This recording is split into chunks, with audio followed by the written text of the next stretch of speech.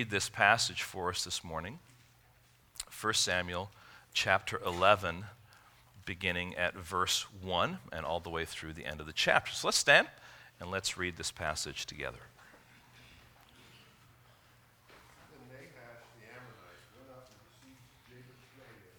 And all the men of Jabesh said to Nahash, "Make a treaty with us, and we will serve you." But Nahash the Ammonite said to them, "On this condition I will make a treaty with you, that I gouge out all your right eyes and thus bring disgrace on all Israel."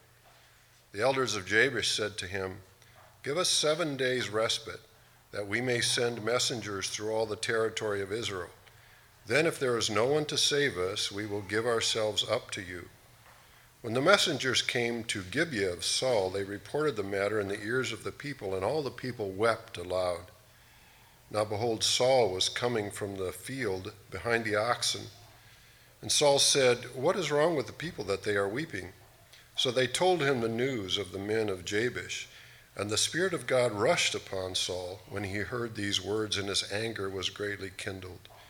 He took a yoke of oxen and cut them in pieces and sent them throughout all the territory of Israel by the hand of messengers, saying, "Whoever does not come out after Saul and Samuel, so shall it be done to his oxen." Then the dread of the Lord fell upon the people, and they came out as one man. When he mustered them at Bezek, the people of Israel were 300,000, and the men of Judah 30,000. And they said to the messengers who had come, "Thus shall you say to the men of Jabesh Gilead, tomorrow by the time the sun is hot, you shall have deliverance."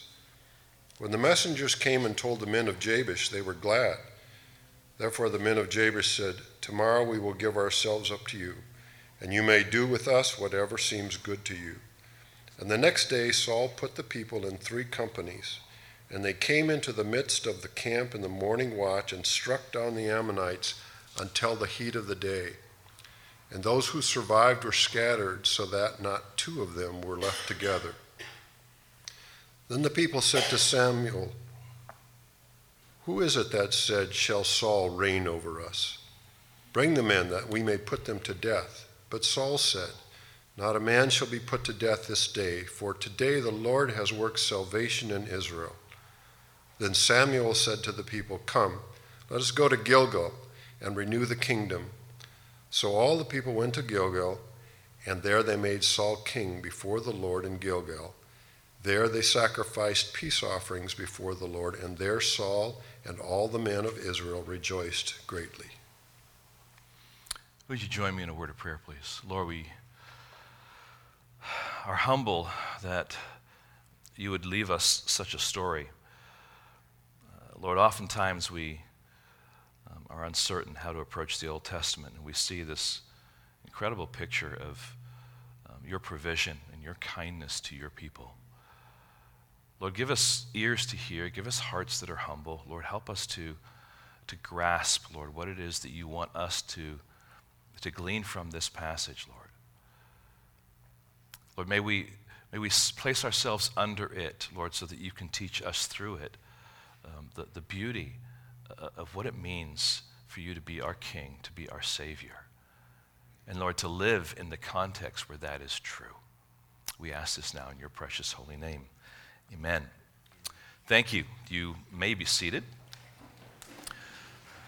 When I was growing up, almost every week there was a show on television called This Is Your Life. Now, this was in England, so you probably don't know anything about it, all right? But this show took celebrities from that culture and would surprise them by having a TV show about them.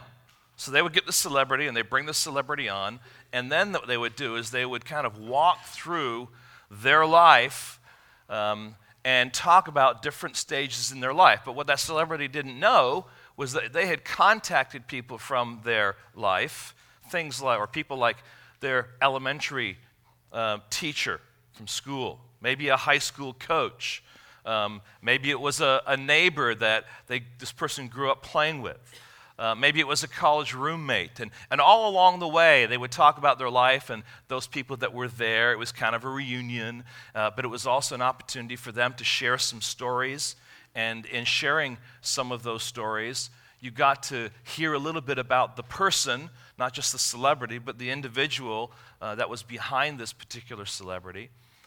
And then often what would happen is that they would bring into that context a person that related to a special event in that celebrity's life. Because usually a celebrity has, one special thing that they're really, really proud of, or they really, really celebrate, or maybe that one thing that made them really well known. And so they would go into detail about that one thing, and they would bring more people onto the stage, surprising them that were there when this one event took place. And the whole story was to say, at the end of the day, this is your life. All right? And it was usually a lot of fun. It was usually a celebration. And usually the people that were there were people who were a little bit on in years, right? So they had some history. But it was a lot of fun to hear some things you wouldn't hear normally about those individuals. Well, as we read our passage today, if we were hosting a This Is Your Life show for Saul this morning, we would all confidently say that what we find in this text, 1 Samuel chapter 11, verses 1 through 15, is truly his finest hour. I mean, if you could look at all the things that happened in Saul's life, this would be the focal point that he would want people to remember him for.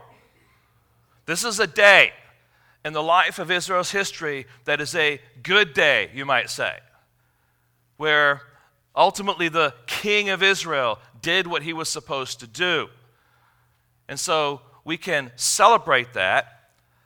But here we find this event of how God used him to deal with this evil presence from the Ammonite threat under Nahash, and ultimately God using him to deliver Jabesh Gilead from them. It was an opportunity for many to testify of his leadership and his authority and his skill. And eventually, on this day, as we read, he would be crowned king of Israel by the people. And we'll get to that in a little bit, because you're probably saying, well, didn't that just happen? We need to hold on a little bit and see how that all plays out. So what we have before us today is an amazing story of God's faithfulness, of God's power and work through his chosen servant, of God's love and care for his own people, of God's longing to deliver his people from evil.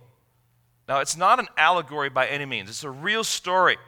And yet, in studying this real story, there are themes that are just resonating from this passage. And I'm sure as you studied it, as you read it, you're saying, wow, wow, wow. And we can go off in all sorts of different tangential directions, and that would be healthy, but that would also take a long time. So we want to kind of keep the main thing this morning and focus in on the real thrust of what God is trying to teach, not only us, but in particular the original readers of 1 Samuel, about who he is and what he does and what kind of God he is. And if you remember, the story of 1 Samuel is the story of God raising up a leader to be a king in Israel. And that starts with him raising up Samuel. And then the people ultimately get to a place where they're not happy with Samuel's sons, because you wouldn't be happy with Samuel's sons as being leaders. They also are a little concerned about something that is happening across the river. Look, if you would please, in chapter 12 and verse 12. This is Samuel's kind of farewell speech. And it gives us some insight as to what was behind the people asking for a king to be like all the nations. Look at verse 12. And when you saw that Nahash, the king of the Ammonites, came against you, you said to me, no, but a king shall reign over us when the Lord your God was your king. Aha! So it wasn't just Eli and his sons. It was also a presence on the other side of the river that was starting to rise in power. And they were fearing that they would not have a king to lead them into battle against this enemy. But remember, who ultimately is Israel's king? It's God. God says, you are rejecting me as being your king and asking for a king like all the other nations. But remember, God in his kindness and his graciousness, he provides for them a man by the name of Saul who fits the bill for what they want. He has the kind of stature that kind of king from all the nations would have. He's big. I mean, he's head and shoulders above everyone. So he's big. This guy can lead us into battle. He's also young, which means he has energy. He also is handsome. And who wouldn't want to follow a handsome leader? And so God, as we read last time, brought Samuel to the people, showed them by virtue of a judgment scene that their chosen one, or the one that he was choosing for them, was a divine choice, but also fit the bill. But ultimately, that in giving them Saul as their king, they were thinking he would be like all the nations, but God was saying, he's still going to be under my authority. And we saw that when Samuel spoke, Saul listened. He did what he was told. Now, what we have then in this passage is a general theme of God's salvation of his people. I know it's very simple, it's very general, but I want to show you that from the text first of all before we actually pull it apart, okay? Verse 3, we find this expression, this idea, who will save us? The elders ask in the presence of Nahash and that threat, who will save us? Is there anyone in Israel who can save us? Verse 9, here's Saul speaking, and this is after some things have taken place. He says, you will be saved. Literally, it says, tomorrow by the same time, the sun is hot, you shall have salvation in Israel, right? Hold on, here we go. All right, and finally, in verse 13, after the battle has taken place, now they're celebrating in Gilgal. He says, today the Lord has worked salvation in Israel. So there's this driving theme. And the driving theme ultimately is this: how God saves his people from the oppression of the enemy. Now let me ask you a question. Are you glad that God delivers his people from the oppression of the enemy? What's the answer? Absolutely. And we're going to see it on display for us here in very vivid ways. And there are three scenes that really are the structure to this passage. The first scene is the enemy that threatens. The second one is the deliverer that saves. The third one is the kingdom that is renewed. That's not what goes in your headings there, but that's the structure that we're going to be looking at together. Now, let's focus in on what I'm calling how the world hates us. And I want to kind of get to that idea by working our way through this first few verses. Up to this point in the story of 1 Samuel, the only trouble from outside Israel has come from the people known as the Philistines, right? That's who we've seen in 1 Samuel so far. Saul has been tasked in being anointed as God's deliverer to begin to deal with the Philistines, but he has not yet done anything. Now, they are from the south and the west of Israel. But across the Jordan, also known as Transjordan, a new leader with a grand agenda has been brewing his conquest ambitions. And it's Nahash the Ammonite. In fact, we look in the next chapter, as I mentioned, you see in verse 12 of chapter 12 that his presence has been around for a while. The people are aware of him. Okay, now let's pick it up at verse 1 again. Then Nahash the Ammonite went up and besieged Jabesh Gilead, and all the men of Jabesh said to Nahash, make a treaty with us, and we will serve you. But Nahash the Ammonite said to them, on this condition I will make a treaty with you, that I gouge out all your right eyes, and thus bring disgrace on all Israel. The elders of Jabesh said to him, give us 7 days' respite, that we may send messengers through all the territory of Israel. Then if there is no one to save us, we will give ourselves up to you. Would you want to be one of the people in Jabesh Gilead at this point in time? Now let's just think a little bit about Nahash. Who is he?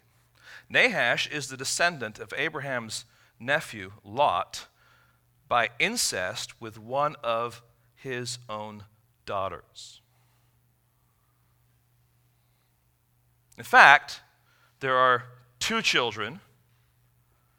The first one was Ben-Ami. He was the father of the Ammonites. His half-brother, Moab, is the father of the Moabites. Okay, you say, where do all these people come from in the Old Testament? They come from places, trust me, and they are connected. So the Ammonites have been around for a long time, and they have been a steady thorn in the flesh of Israel. But now their leader is moving in to bring disgrace on Israel. Now, a little background information here that is interesting. When the Dead Sea Scrolls were found, the copy of 1 Samuel that was found actually had some more information in it that would fit right before chapter 11 and verse 1. Now, the issue right now is not to say whether or not that should or should not be part of our Bible, but what is given here is actually interesting information to kind of get the scope and the tone of what was going on in Israel at that point in time. You'll understand once I read it. This is what it says. Now Nahash, the king of the Ammonites, had been oppressing the Gadites and the Reubenites grievously. Of course, they were living on the other side of the Jordan, right? Gouging out the right eye of each of them and allowing Israel no deliverer. No men of the Israelites who were across the Jordan remained, whose right eye Nahash, king of the Ammonites, had not gouged out. But 7,000 men had escaped from the Ammonites and entered into Jabesh Gilead. So this was not some kind of, based on that, if that is historically accurate, it gives us an awareness that Nahash is not just coming up to Jabesh Gilead and saying, hey, do this. He has already been out, busy working his plan. He's got the Gadites, all right, he's got the Reubenites, and now he's chasing 7,000 men who are finding themselves refuge in Jabesh Gilead. All right, so this is a huge threat if we take all those things into consideration. But now we notice there was a request for a treaty. Now, in the flow of 1 Samuel, it's an interesting one and only makes the events of chapter 11 that much more significant. It was another way, by saying to Nahash, make a treaty with us and we will serve you, was another way of saying, we don't have a king in Israel and we reject God as our king, so we are willing to submit ourselves to you. Okay, so it's just a reminder that although, we might say, okay, things are going well, they're not necessarily well. There is a difference of attitudes among the people still, and they're willing to make this treaty. Now, it's daunting. Here's this army. Here's this enemy. He is saying he's going to gouge our eyes out. And he's saying, I'll even let you go for a number of days to see if there's a deliverer in Israel. In other words, they're saying, we want a king like the nations, just like we requested in chapter 8. And even though Saul had been presented to the people, even though Saul had been affirmed by the people, and the people celebrated by saying, long live the king, at the end of chapter 10, these people are ready to say, we'll serve you. But remember, Saul had not responded by taking his mantle of responsibility as a deliverer seriously. He was supposed to go up to the Philistine garrison there in Gibeah and do what his hand was set out to do. In other words, that means go to war. That expression, that's what it meant. But he didn't do that. He simply just went home, and he was quiet. And it is after he goes home that we find out that there are now two groups of Israelites. The first group are those that God had touched and are following in support of Saul. I'm just picking up the end of chapter 10. This is what we find. And there's another group that are described as worthless men who despise Saul and are saying, how can this man save us? And the problem is, up to this point, Saul has not given them anything to go on except to continue to say that. He's done nothing to prove them wrong. Now, if we want to give the people of Jabesh Gilead the benefit of the doubt, I would possibly say this.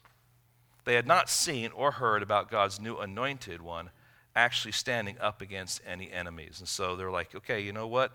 The best thing for us to do right now is to submit ourselves to you, to lose our eyes, if that's what happens, right? At least they were keeping their lives. Now, let's a little think about mutilation here. What's going on? I mean, to gouge out someone's right eye, that sounds pretty rough, doesn't it? And I realize in today now, we're hearing more and more about the kind of violence that can come from certain peoples because of their beliefs and because of their desire to conquest. But to gouge someone's eye out was a pretty significant thing. Oftentimes when captives were taken in battle during that era, they would have their right hand cut off. And the reason that would be is because their right hand was what they would use to hold their sword. And they were trained to fight, and they could not fight if they couldn't hold the sword, right? Other times they were tortured heavily. But one of the practices was gouging out the right eye, and that was strategic. And it was strategic for a reason. Because if you were trained to hold a shield in your left hand and a sword in your right hand, what you would do as a soldier is you would hold your shield up and you would hide your face and you would look with your right eye to see if what was going on with the enemy. If you didn't have your right eye, guess what you couldn't do? You couldn't do that, and your depth perception was gone. So it did kind of remove that threat from the people, right? But that being said, what was Nahash's real reason for doing this? To disgrace Israel, to bring disgrace and humiliation on Israel, to mock them. Israel has no one to deliver them, so Nahash thinks. The men of Jabesh don't think so. The worthless men of chapter 10 and verse 27, they don't think so. And if Nahash was successful, the claim of those worthless men in 10:27 would be vindicated. So Nahash, in his arrogance, seeks to play with Jabesh Gilead like a cat plays with a mouse, right? He's going to poke, he's going to have fun, he's going to tease it a little bit, and he says, okay, I'll let you go and see if you can find a deliverer. Sure. And I'm sure he's heard the news, there really isn't one. Now, friends, there is some application that flows out of this that we need to consider, at least this first section here, okay? There is a picture here of this world that we live in. And as you can see in my title here, the world hates us. Now, I want you to think about this. Do you believe that to be true? You say, well, we're supposed to love the world in the sense of love the people in the world, right? We're supposed to be kind. I have a neighbor who's not a believer, and he cuts my grass every once in a while, so he doesn't really hate me. But deep down inside, what the Word of God says is that the world ultimately hates us. Those Christians, they're so powerless. They worship a book they don't even understand. If anyone read Newsweek past couple of weeks, heard about that article that basically just said Christians are a bunch of dummies and they read a book they don't even understand, and their principles that they live by are principles that totally distort the Word of God. And if you want to read more about that, you can read Al Mohler's response to that. But that's the kind of attitude that the world has against Christians. They do not like what God says. They do not like what Christianity stands for. So they rant and they rave. This is what Christians do. They rant and they rave about morality with no foundations except their own fears. They think that doing good to others is somehow going to give them eternal rewards.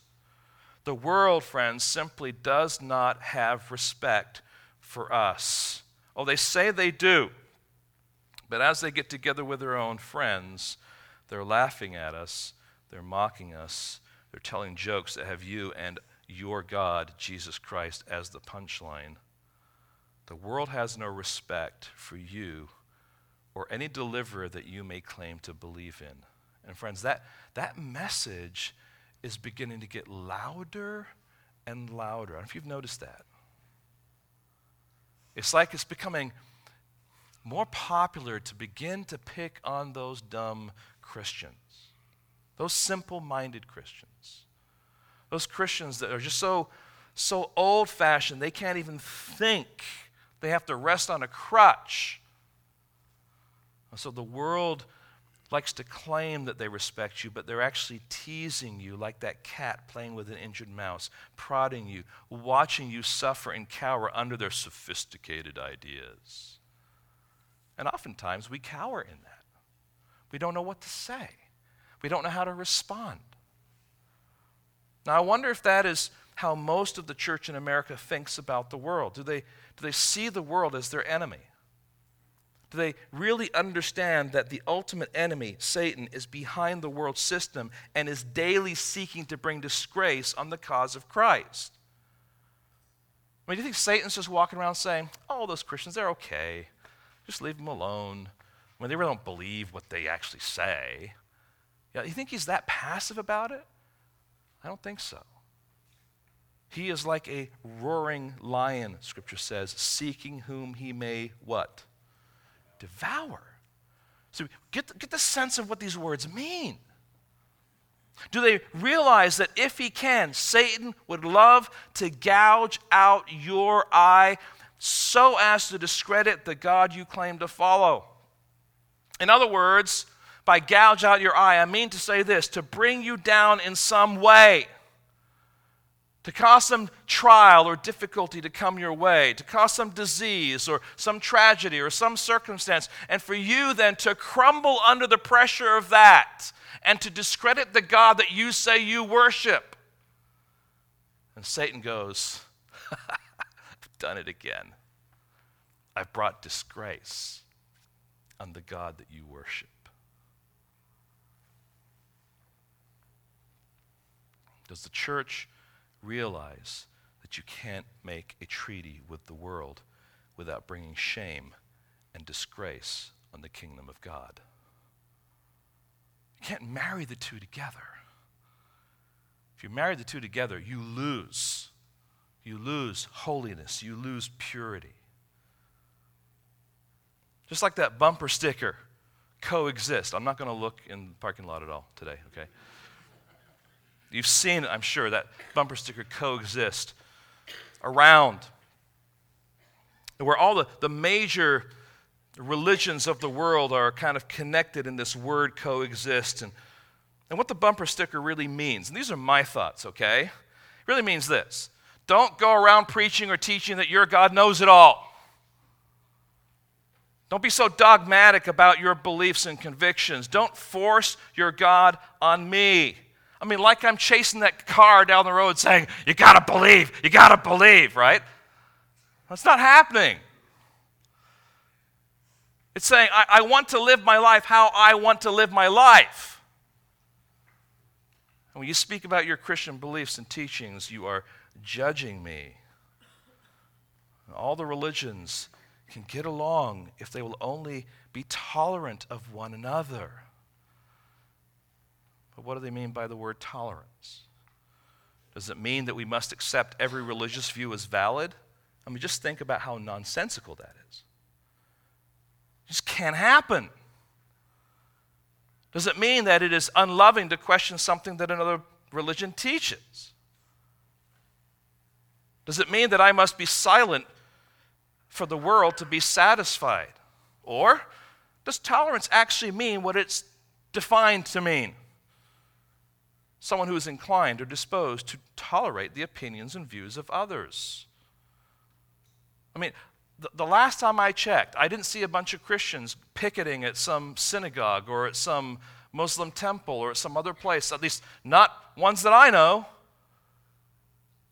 There's freedom. There's a tolerance for the freedom of religion in our country, right? I mean, that's a country dynamic as well as an ethic for our Christianity to say, you know what? We're not going to stiff-arm people to follow Christ. Now, certainly there are historical circumstances where those under the umbrella of Christianity, a very broad umbrella of Christianity, went into places and said, either die or be converted. That is not God's way. Okay? But I'm not going to force someone to convert, but I want to share the gospel with them and say, hey, listen, I'm going to plead with you, but you ultimately have to respond to this. To tolerate means to show respect for the rights and the opinions and the practices of others. Sure. And we should do that as long as those rights and opinions and beliefs don't violate God's word or the laws of our country. So we got to be thinking through this. But see, friends, ultimately, it's almost like there's this thing on this coexist thing, and it's like the Christian one is like standing out. Because the Christian one stands out with conviction, saying there is one way to God. And people who don't want to hear that are offended at that and are intolerant of that. See, the world hates us. We are in a battle. And friends, we must remember that we are in that battle. There is a war going on. That's why Ephesians 6:10-12 says this, finally, be strong in the Lord and in the strength of his might. Put on the whole armor of God, that you may be able to stand against the schemes of the devil. For we do not wrestle against flesh and blood, but against the rulers, against the authorities, against the cosmic powers over this present darkness, against the spiritual forces of evil in the heavenly places. Do you guys remember the song? I know it's an old one. Onward, Christian soldiers. Let me just give you the first stanza and the chorus. Onward, Christian soldiers, marching as to war, with the cross of Jesus going on before. Christ, the royal master, leads against the foe. Forward into battle, see his banners go. Onward, Christian soldiers, marching as to war, with the cross of Jesus going on before.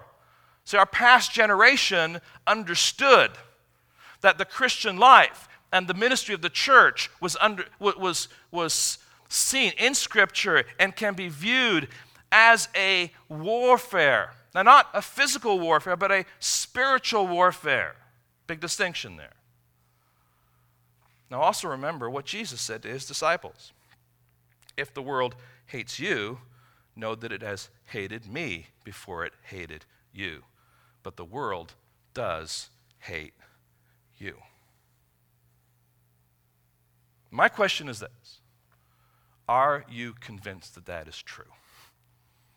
And if you are not convinced that that is true, then likely you're enjoying the world, wanting the world, attracted to the world, and saying, you know what, it's not that bad. Why is Pastor Rod so down?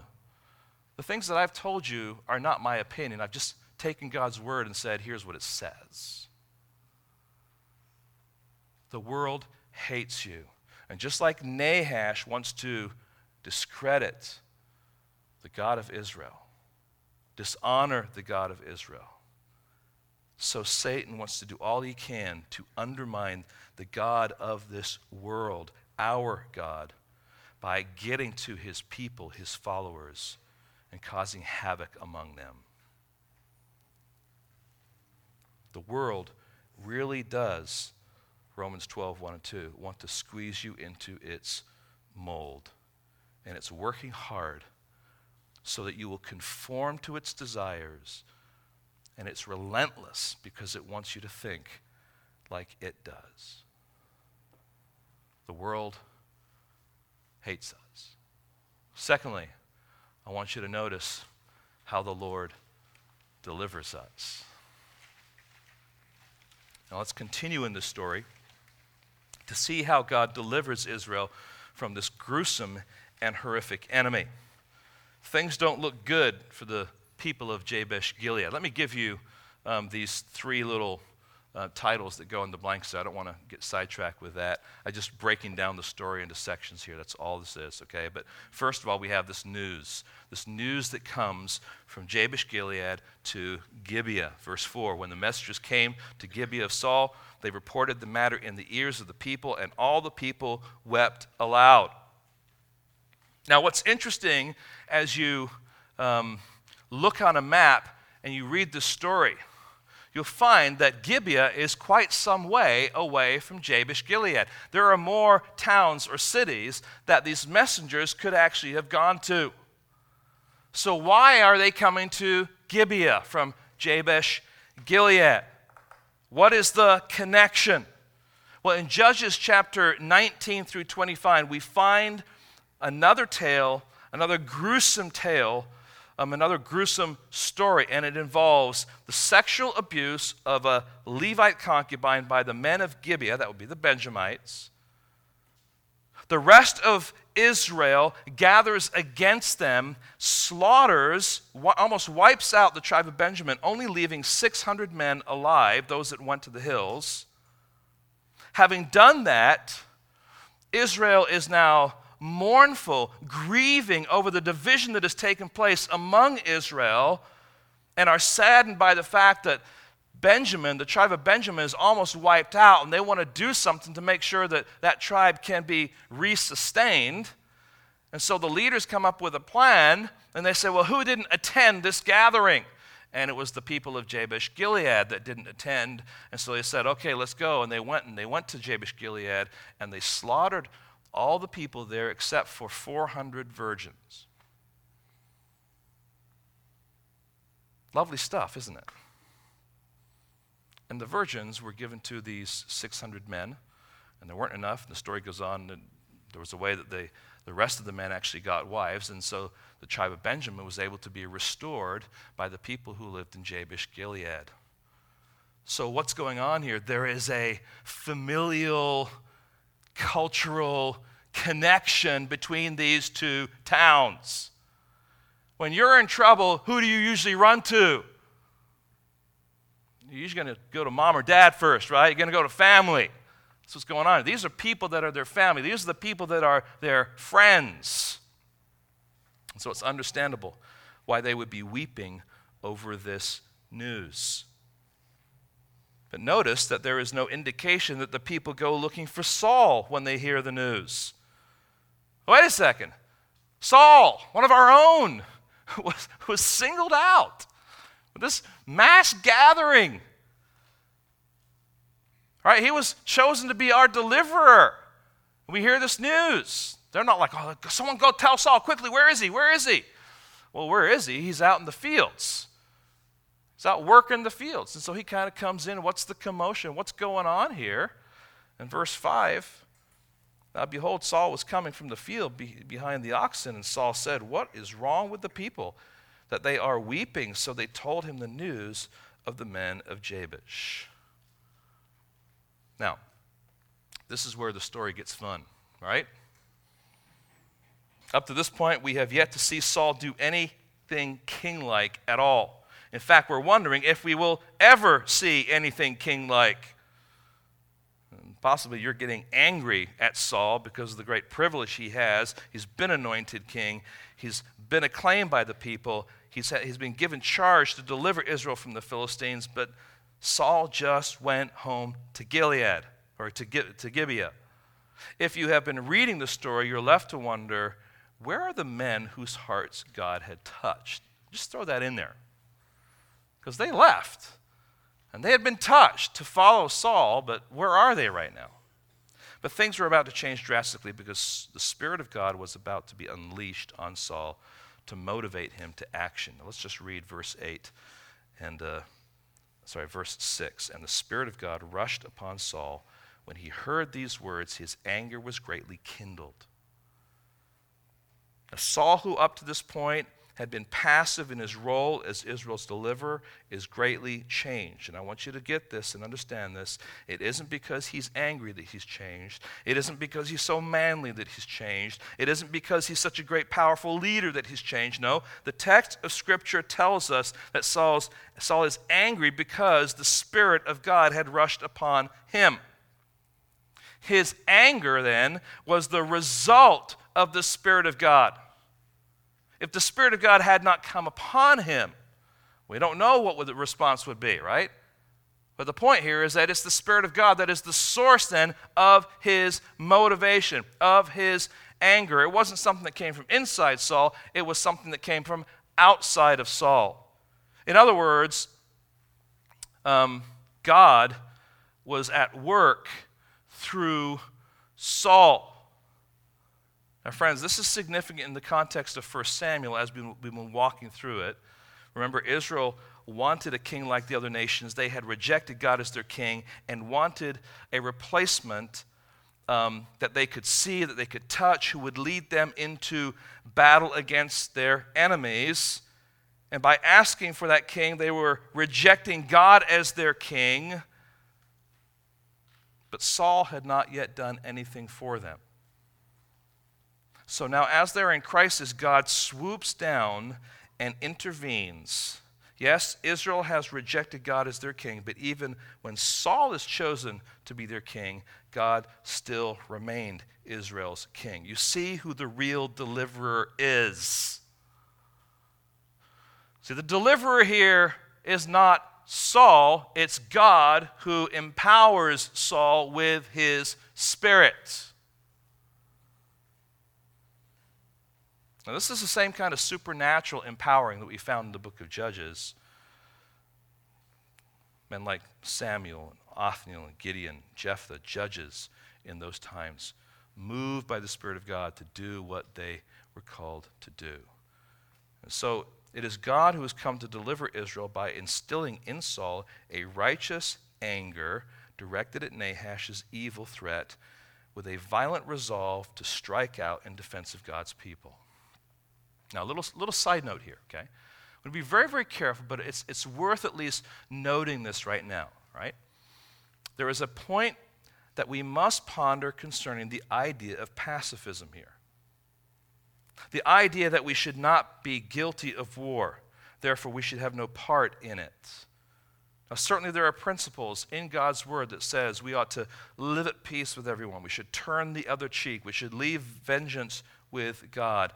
But that does not mean that we should stand by passively when others are being threatened or harmed. See, that's what's going on here. There's a threat. There's a harm that is being addressed at a certain people group. And God is now going to send Saul to deal with them. So if we look at God and how he interacts with people, we recognize that the idea of pacifism really is not something that you can pull out of Scripture and stand firmly on. There is a time and place to defend those who are innocent, those who are unable to defend themselves, and to do it with passion and do it for the glory of God. Now, we're not called to be warmongers. We're not going out looking for a fight. But there is a need to be motivated by God's truth to defend other people against evil. Now, what does Saul do under the Spirit's strength? He draws Israel's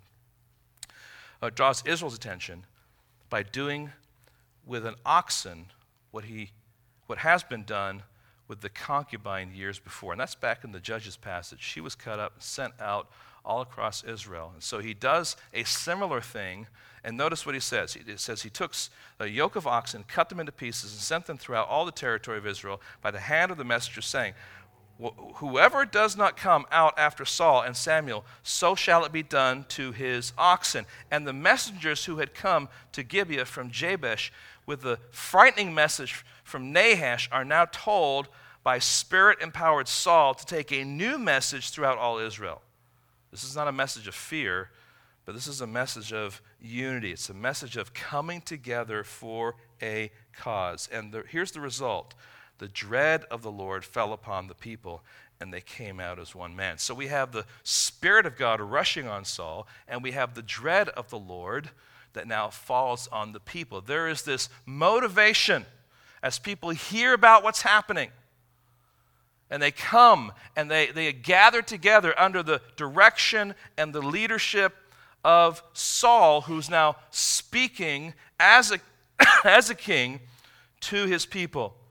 And so now we pick up the battle scene, verse 8. There's a few things that kind of build up to it. When he mustered them at Bezek, the people of Israel were 300,000, and the men of Judah 30,000. This is quite a formidable gathering of men. 30,000 300,000 and 30,000, right?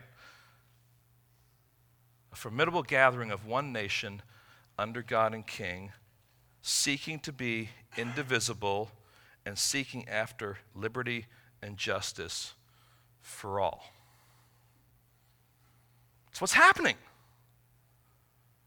And Saul was about to do was to send the messengers back to Jabesh with good news of salvation, which would bring joy to all the peoples. Their deliverer was coming to save his people. I'm not forcing that in the text. Is that not what's going on here? Okay. And they said to the messengers, verse 9, who had come, "Thus shall you say to the men of Jabesh Gilead, tomorrow by the time the sun is hot, you shall have salvation." When the messengers came and told the men of Jabesh, they were glad.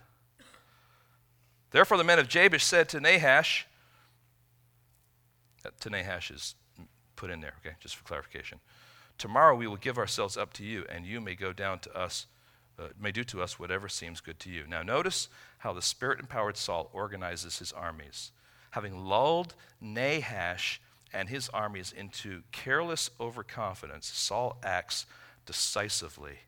And the next day, Saul put the people into 3 companies, and they came into the midst of the camp in the morning watch and struck down the Ammonites until the heat of the day. And those who survived were scattered so that no 2 of them were left together. And the morning was between like 2 and 6. The Ammonites had no chance. 3 companies likely came upon the Ammonite camp from different directions, and the people of Israel, strengthened by God and his Spirit-empowered king, routed the Ammonite threat. There is great bloodshed. Only a few Ammonite soldiers survived, but were all separated from one another. But there is also great salvation for God's people. Now, just labored through that story because I just want you to see the ebb and flow of what's going on here. It's really rich, it's powerful, it's daunting, it's violent. But let's flesh some things out for us here this morning. Hear this, friends. The Lord loves to deliver his own people. He loves to bring them out of darkness into light, to remove them from the grip of oppression and into freedom that only Christ can bring. I mean, do we see how evil and how formidable Nahash is as a foe?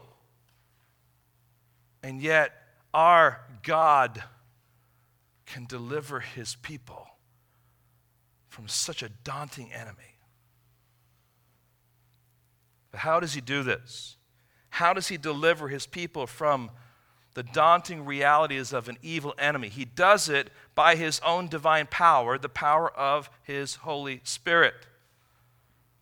The Holy Spirit rushes on Saul, changed his heart, allowed him to think quickly and clearly, allowed him to speak with authority so that people took notice and listened and obeyed, allowed him to devise military plans. Remember, Saul was a farm boy tending his field. And Saul spoke and went to work. The Lord was influencing and motivating the people to follow his leadership. Now, friends, it's also important to throw just a little word of caution here. It's easy to look at this text and be distracted by the Holy Spirit rushing on Saul, and somehow moving into a discussion of, wouldn't it be great to have that kind of experience?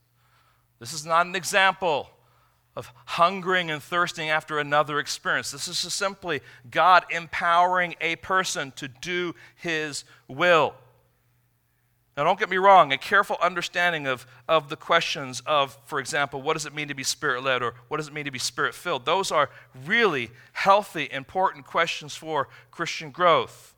And it's really important to understand that to be Spirit-led or Spirit-filled is to be walking in line with the teaching of Scripture, so much so that when you are what you are doing, what you're thinking, and what you're saying is motivated and guided and revealed by the Spirit of God.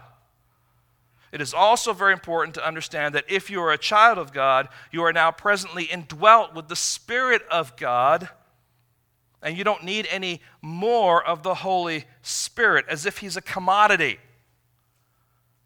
You have the Holy Spirit who resides in you. The issue for us now as believers is whether or not the Spirit has us. That means whether or not we are humbling ourselves under the ministry of the Holy Spirit so that we are obedient to what God's Word says in His Word, that we're listening and fashioned and shaped by His truth, being willing to be convicted, willing to be confronted, willing to make resolve and changes, willing to repent. Those are all ministries of the Holy Spirit working on the heart of the individual. So what God wants us to see in this passage is that He is still Israel's Savior, even though Israel is not necessarily walking joyfully under the authority of God, right? They want a king like the other nations. He said, "You have rejected me as your king." And yet He is still Israel's Savior. He is still concerned about their well-being. There may have been a king, Saul, but that king is only moving against our enemy because he is following the will of the Father. And any earthly king of Israel must be under the guiding hand and power of the heavenly King of the universe. So the focus is not on Saul. We must look higher to see the sovereign God who rules the nations as the one who wants our attention. Now, friends, a few just points of application here, right? What the church needs, first of all, is a Spirit-empowered deliverer. And that Spirit-empowered deliverer comes in the person of Jesus Christ. Luke chapter 4, verses 18 through 19, here's Jesus quoting Isaiah. "The Spirit of the Lord is upon me, because He has anointed me to proclaim good news to the poor." See how He's using the same language of anointing and the Spirit of the Lord being on Him.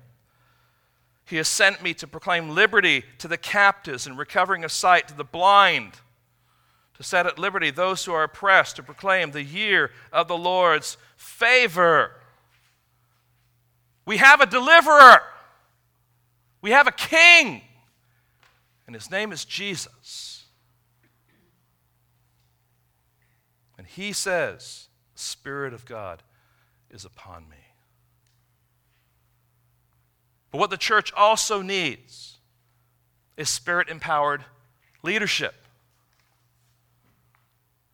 who are guided not by the ideas of men, but the ideas that flow out of the Word of God, the very Word of God. Oh, how the church of God needs faithful leaders who will boldly embrace God's Word as truth, who will stand firm on it through preaching and teaching, but also allowing it, that will be the Word of God, to be the guidance of the Holy Spirit for the church that they have been given the responsibility to shepherd.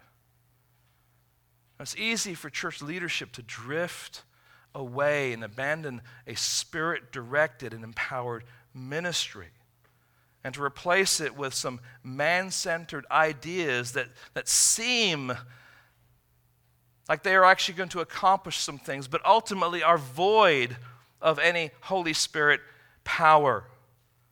And that's when we begin to think of the church like a business or some kind of a marketing strategy where we're trying to get people in and somehow grow the church in numbers. Friends, that is man's idea. God wants His church to grow primarily in depth. Now, that doesn't mean that we don't want the church to grow numerically, but we're not going to be consumed with that. We're not going to come to the end of the year and say, "Oh, wow, we have 10% more people in our church. We've been successful." Well, we may have been, or we may not have been. Success is not measured by numbers. Success is measured by how are the people of God maturing in the things of God over the course of a year. We want to see people grow in their walk with God. And if we're so consumed about how many and how much money in the offering plate, we have shifted our focus to be in the wrong place. We are here to do God's work, not to build an organization, to be God's church, to disseminate and to teach as carefully and clearly as we can God's word so that God's people can grow and that those that do not know him can come to know him because the gospel is being presented week after week after week. That God is using that and drawing people to himself. We need a spirit-empowered leadership. But not only that, we also need a spirit-empowered membership. Isn't it interesting that in Scripture we find the following verses? Not by might nor by power, but what? By my Spirit, says the Lord of hosts. And then we jump to the New Testament and we find this. It's John 6:63. It is the Spirit who gives life. The flesh is no help at all. The words that I have spoken to you are spirit and life. And so the body of Christ. So when I say the membership, I'm just saying we have Jesus Christ, who's the head of the church. We have those who are leaders in the church. Then we have the rest of the whole of the church. All need to act and think and behave and to speak out of a spirit-directed life. And that comes by being saturated and marinating in the Word of God. When we hear it, when we read it, when we study it together, the Holy Spirit is at work and he's doing his work, and then we live out of that. And sometimes we fall flat and we're like, oh.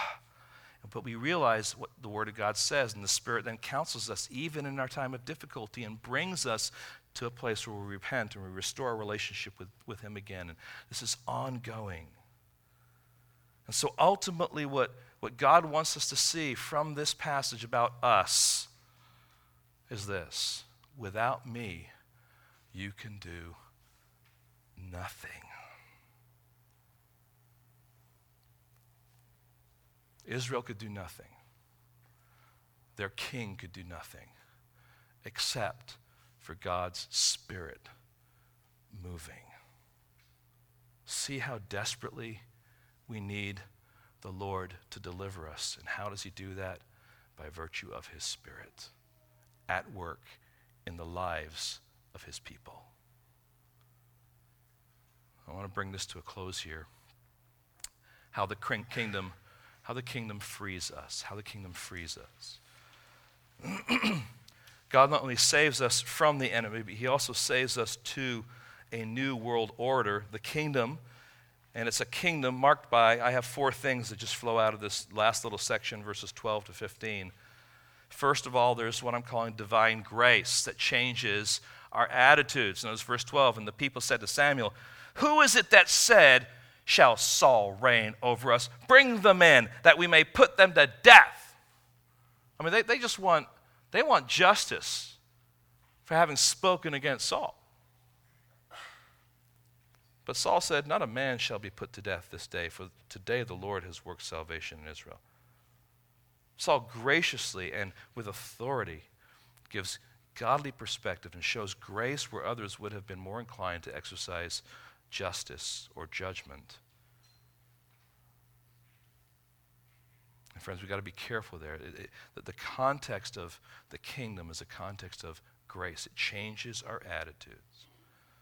Secondly, there's divine credit. Isn't it interesting here in verse 13?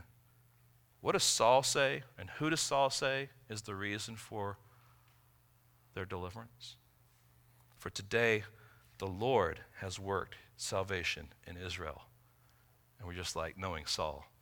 Yes, this is a good day for you, Saul. Want to hear this again? Okay, it's not going to happen, but it's a good day. Because Saul, still motivated and moved by the Spirit of God, is giving glory to God, right? It's giving credit where credit is due. It's not about Saul. Certainly he gathered the people. Certainly he organized the offensive. Certainly he stayed focused in battle and did what he needed to do. But it was God who worked the salvation in Israel. Then there's divine will. These are all, again, aspects of this kingdom. This divine will changes our alignment. Verse 14, and Saul said to the people, "Come, let us go to Gilgal and there renew the kingdom." What does it mean to renew the kingdom? All right, I thought God already chose the king and he anointed him, and the people gathered and said, "Yeah, long live the king." Yeah, but they may not have completely believed what God was doing.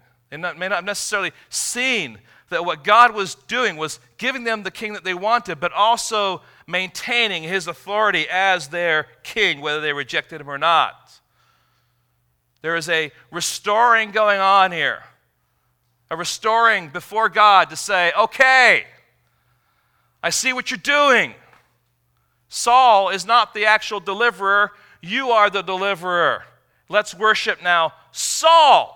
No, let's worship God." It's a changing of their alignment, what they wanted versus ultimately recognizing how God worked, which ultimately ends up with divine fruit. And you can just see those words that just flow out in this text, verse 15. So all the people went to Gilgal, and there made Saul king before the Lord in Gilgal. Understand, they made Saul king. The next couple of words are important. Before the Lord. This is not just, we want our own king. This is a king before the Lord. In other words, the Lord is over this king. Secondly, they sacrificed peace offerings before the Lord. Right? This is God-centered now. And there Saul and all the men of Israel, what? Rejoiced greatly. Now, friends, this will not always be true. We're not going to get up every day and experience a day of threat and magnificent deliverance like this. In fact, life is usually a lot different than this. And so as we just bring some concluding thoughts, let me just throw a couple of things out here quickly. Number one, we are in a battle. I want to remind you that. We're called to fight. We're called to wage war. We're called to put on the armor of God, because as Saul and his army are leaving Jabesh Gilead, having torn up the Ammonites, who's still around? There's still the Philistines to deal with, right? Today's victory doesn't mean tomorrow's victory. It just means that I still have work to do, right? It's like the never-ending story of the Lord of the Rings, right? We want a victory. Next day, we have another battle to fight, right? The same is true in our Christian life. We win a victory. We do well. We honor God. But do you really think that Satan isn't going to pop his head up somewhere else? Or he already is. See, our old trouble still remains. And theirs was the Philistines. Yours may be some other kind of sin that you've been battling, some other struggle that you've been battling. You find victory in one area, but you still have struggle over here. Celebrate, but don't forget the fact the battle is not completely over. And that brings us to this last thing. There's new trouble brewing. And we have a seed of that understanding in verses 7 and 8 of our text. Go back, if you would, please, to this. It says, he took a yoke of oxen and cut them in pieces and sent them throughout all the territory of Israel by the hand of the messengers. Whoever does not come out after Saul and Samuel, so it shall be done to his oxen. Then the dread of the Lord fell upon the people, and they became as what? One man. Now look at verse 8. When he mustered them at Bezek, the people of Israel were 300,000, and the men of Judah, maybe it was Judy at this point in time, I don't know, all right? 30,000. What's significant about that? That's just a little seed thought. Just think about when this was written and for whom it was written. At this point in time, the kingdom is divided. There's Israel and there's Judah. And as he's jotting this stuff down, this is some of the data that just lets us know, all right, Israel came together as one man, but maintaining Israel as one man is now also going to be a challenge for any king of Israel. There's trouble on the outside, there's trouble on the inside. There's a battle going on, friends. It's battle terminology, it's a battle reality. Are we ready? Are we recognizing that this battle is real? It's a great day for Israel, but the battle, the war still rages. Will they lean on God and His strength to fight that battle? Or will they do it their own way? If you've read on, you know some of the story. We can learn to do our best, to hold on to God, to lean on Him, to trust Him, and to keep fighting for His cause and for His glory. Lord, help us today as we think through these realities. It's a joy to see how you work in spite of our sinfulness, to see how you care for your people even though when they reject you as king and they long for another king and they're under this oppression, that you come to their rescue, Lord. It just reminds us, Lord, how many times we have said no to you, and yet you still love us, you still care, and you still work in our lives to deliver us, to provide for us, to care for us in many ways. Lord, help us to ponder the principles that flow out of this text, we ask in your name. Amen. All right, friends, you will have to excuse me.